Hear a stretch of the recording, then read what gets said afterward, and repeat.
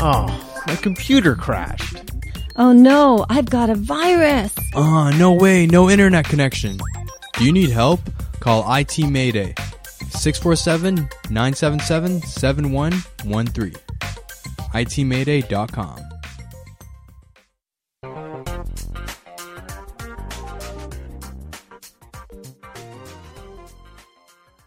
You are listening to Linda Pinizzato of the Condo Expert. Today I'm speaking with Ted Siakopoulos, Canada Mortgage and Housing Corporation, regional for Ontario, actually, an economist. So, Ted, we've spoken about a lot of things in affordability and mortgage interest rates. Does CMHC ever put any, I know that there's a formula they would use and how much that they would look at, but maintenance fees. When I founded the Condo Owners Association, a lot of it had to do with where values were in condominiums and how to maintain and sustainability with condominiums and provide more governance on board of directors and force, insurance policies and errors and omissions and maybe licensing for property managers and property management firms. Now, all of that, by having that, will actually, at the end of the day, help the maintenance fees, because then maybe the operations of the building will be somewhat different. Mm-hmm. So when CMHC is looking at a file and they see that the purchase was a condominium, of course they have the interest rates and the qualifications and their credit references and so on. But how does the maintenance fee play a part in that whole equation? Well, again, it's part of the TDS ratio, the total debt service ratio, where we're looking at not just the servicing of the mortgage, we're also incorporating other personal debt, maybe credit card debt, car loans, etc. But we're also including maintenance fees there. So, there's a certain threshold that CMHC looks at with regards to GDS, TDS ratios. Gross debt service is just the mortgage servicing, and the maintenance fees, you're looking at, right. 39% sort of maximum debt to income ratio there, and TDS is slightly above that. So, maintenance fees are included in the equation, in the formula. So, and there's a very small, and I'm not sure if this would be in your area of expertise, but there has been circumstances where boards have stepped forward. Maybe there's a lawsuit going on in the building with the developer. I know one building in particular has a $6 million lawsuit.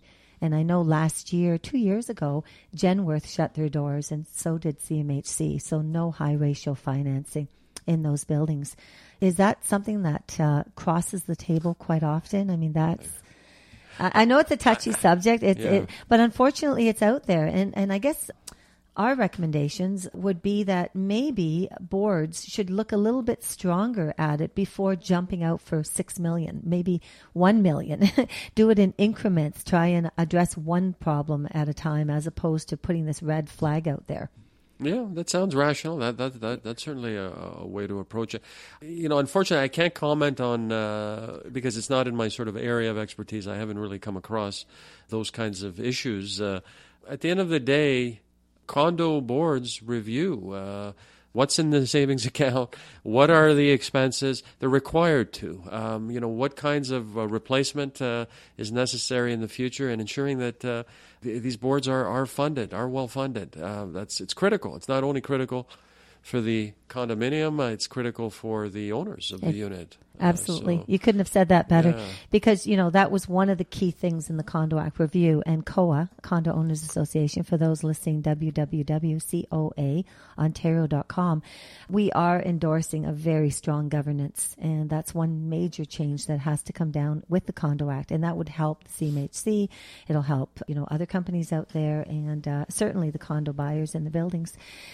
We are in February, and I understand February is a fantastic month to buy, and you've got some historical data for us, Ted, as far as what's out there and how this all comes about in February. It makes sense. It's actually quite interesting here for your listeners. We went back at least 3 decades and looked at the data and asked the question, if you are a buyer in a calendar year, when would it make sense to purchase a home? And this is just strictly on the basis of price, okay? And it's not, we're not looking at any sophisticated analysis here. We've just gone back and looked at the data, and it turns out that February is the month that had you been in the market and purchased a home, you would have gotten the cheapest price within that calendar year. So we are in the month of February. We also know that the market in Toronto right now is probably the most accommodating it has been in over 2 years. So there are some listings.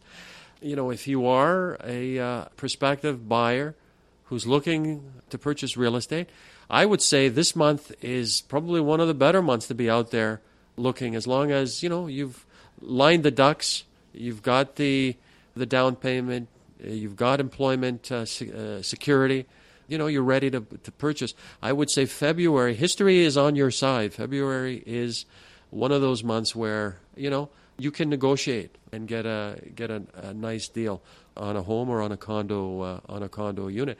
So, yeah. Has CMHC been affected at all with the second suites rulings that's coming down from the different municipalities based on the McGuinty government? Has that actually touched the surface on high ratio financing or not?